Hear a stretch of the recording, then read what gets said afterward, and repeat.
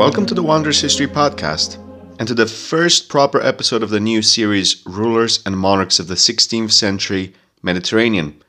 The first episode will be dedicated to arguably one of the most important figures of 16th century European and Ottoman history, Suleiman I, also known as the Magnificent or the Lawgiver. Kanuni Sultan Suleiman was the 10th and longest reigning Sultan of the Ottoman Empire, reigning from 1520 until his death in 1566. In order to explain the reasons for which Suleiman's reign was so emblematic for Ottoman and European history, we have to look at the reign of his predecessor and father, Ottoman Sultan Selim I, also known as Selim the Grim, and the one who led the start of the remarkable expansion and growth of the Ottoman Empire in the Levant and Northern Africa in the 16th century. Before we continue, I would like to remind you to please hit that subscribe button to make sure you never miss any new history material from this podcast. Let's begin.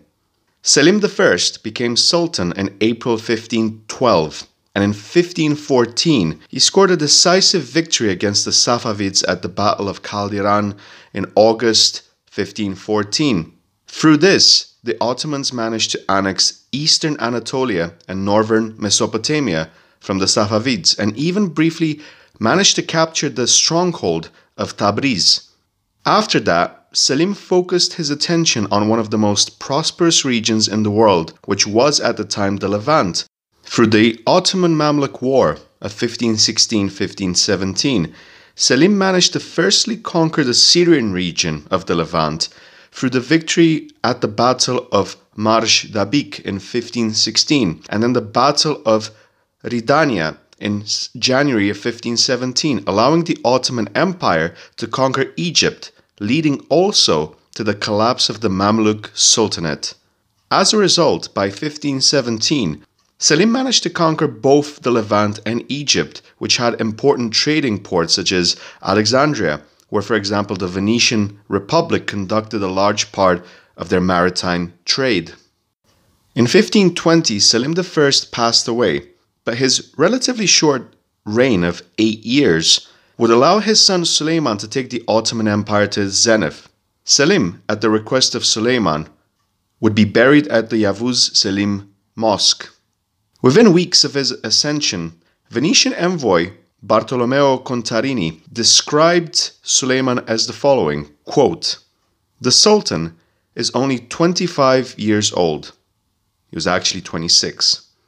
"Tall and slender, but tough, with a thin and bony face. Facial hair is evident, but only barely. The Sultan appears friendly and in good humor. Rumor has it that Suleiman is aptly named, enjoys reading, is knowledgeable, and shows good judgment." End of quote.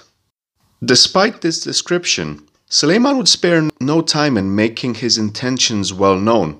Main secondary sources for this episode will be firstly the Growth and Decay of the Ottoman Empire by Dimitrie Cantemir, and then the History of the Ottoman Empire written by Aurel Decay, Romanian historian and Orientalist, leading figure of the Turkish National Archives after 1947. Other sources include Brodel's Mediterranean, Volume 2, André Klot's Suleiman the Magnificent, and Suraya Farokhi's The Ottoman Empire and the World Around It, amongst many other sources.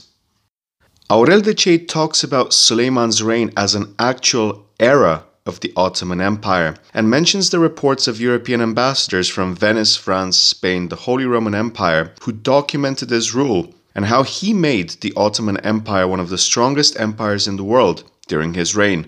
Decay also mentions the rise of Charles V as Holy Roman Emperor, and one can argue main rival in Europe.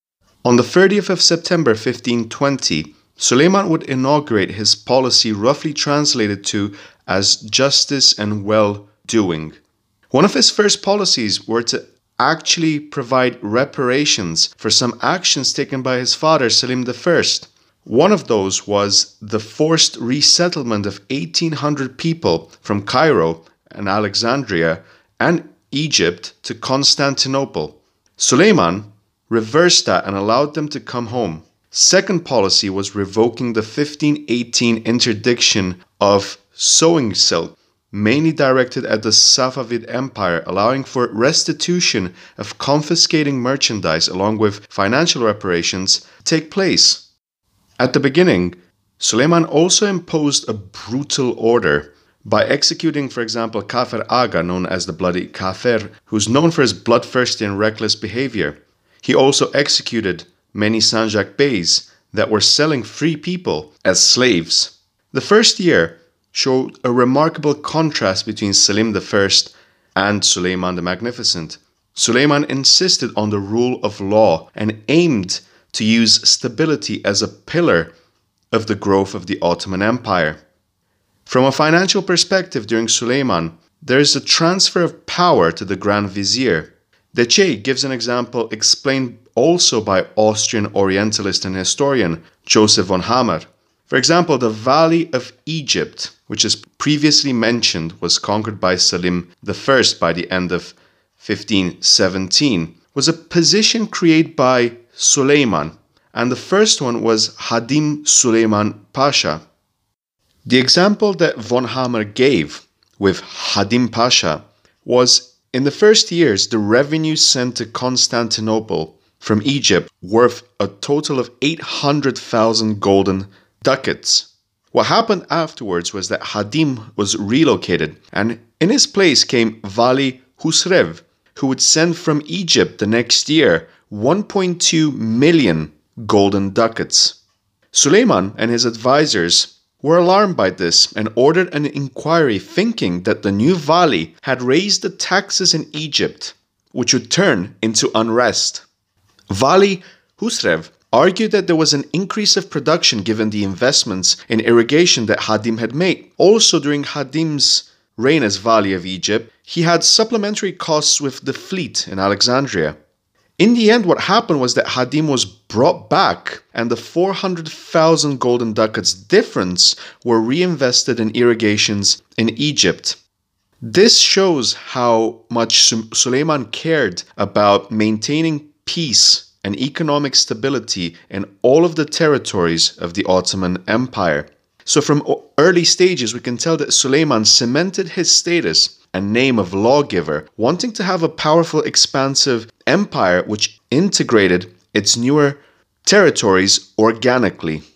However, this in itself presented a bit of a problem because it demanded expansions and successful campaigns. And because of his long reign of 45 years, 11 months and 7 days, we would see 13 expeditions in total that Suleiman personally led. They would be spread out and focused on Central and Southeastern Europe, which aimed to expand Rumelia, the European part of the Ottoman Empire, but also parts of the Mediterranean, especially in the east, which brought the Porte in conflict with Venice and Genoa. The Ottomans would also have to fight in North Africa and Iran. So in chronological order, the campaigns that Suleiman personally led would be the following. The first one, in 1521, saw a long campaign of 5 months and 13 days, which ended up with the occupation of Belgrade, something that his grandfather failed to do in 1456 against John Hunyadi.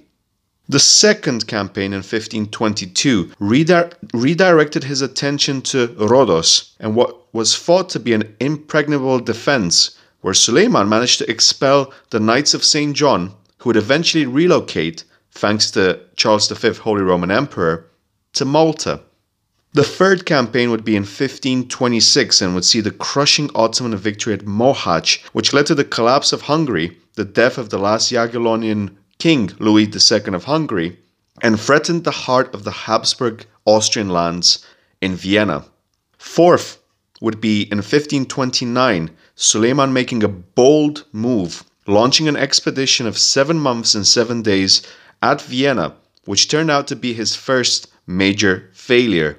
The fifth expedition would be a half-a-year one called Alaman Seferi, translated to the German expedition, followed by the sixth one between 1534 and 1536. More than a year and a half, we would see him have an expedition in the two Iraqs, called the Iraqain Seferi. The seventh campaign would be in 1537 in Puglia, followed in 1538 by the 8th one to Moldova, where we see the Kara-Bogdan expedition. 9th one would be in 1541 at Buda, followed by the 10th in 1543 at Esztergom. In 1548, for 1 year and 8 months, there would be a second expedition in Iran. The 12th one in 1553 for 1 year and 11 months in Natschivan. And the 13th one, finally, his final expedition at Sigetvar, where we would see his passing away. It's important to note that we do not see important expeditions such as the one at Malta in 1565, which he did not personally command, leaving it instead to Dragut Pasha, Mustafa Pasha, and Piale Pasha. All in all, we have more than 4 decades of warfare which saw the Ottoman Empire reach its zenith, though one can argue that afterwards, towards the mid-1560s, one can see signs of decline, especially economic and military. Part of this decline would be due to the problematic disputes in succession, namely between his sons, Bayezid and Selim the Sot. We shall return to that point later on. Suleiman had to maintain a balance of economic growth at home, while also planning for strategic expansions in order to keep the Janissaries satisfied. After Rhodes, they had more than 2 years of military inactivity, which would lead to revolts, such as the one in March 1525 of the Janissaries, who would actually just sack the konaks, or the palaces, of the second vizier Ayas Pasha. The Chase said that Suleiman's reaction was swift, as he killed 3 rebellious Janissaries and ordered the execution of the leaders, mainly Mustafa Aga. However, afterwards, he gave the Janissaries 100,000 gold in ducats, thus re-establishing order. Afterwards, Suleiman would have to deal with enemies not from Europe or Northern Africa, but he would have to face eastwards towards the Safavid Empire, where Shah Tahmasp rose to power in 1524. Suleiman would send him a stern reminder of what would happen should the new Shah want to start a new conflict, giving the example of what Selim's campaign and how that ended. In response, the Safavids proposed an alliance with Charles V, Holy Roman Emperor, and Jagiellonian King Louis II of Hungary. It would be of no surprise that these movements came while Suleiman campaigned in Hungary in 1526. 5 years previously, with the capturing of Belgrade in 1521, Suleiman managed to annex most of the Balkans, thus opening the path to Central Europe. Rhodes in 1522 represented an important moment in terms of Ottoman expansion in the Mediterranean, especially in the eastern parts. After Rhodes was conquered, there were very interesting exchanges between Suleiman and Philippe de Villiers, Grand Master of the Order of the Knights of St. John. Suleiman agreed to most of Philippe's demands, which were the following. First of all, he asked for rights to religious freedom for Christians that remained on the island of Rhodos.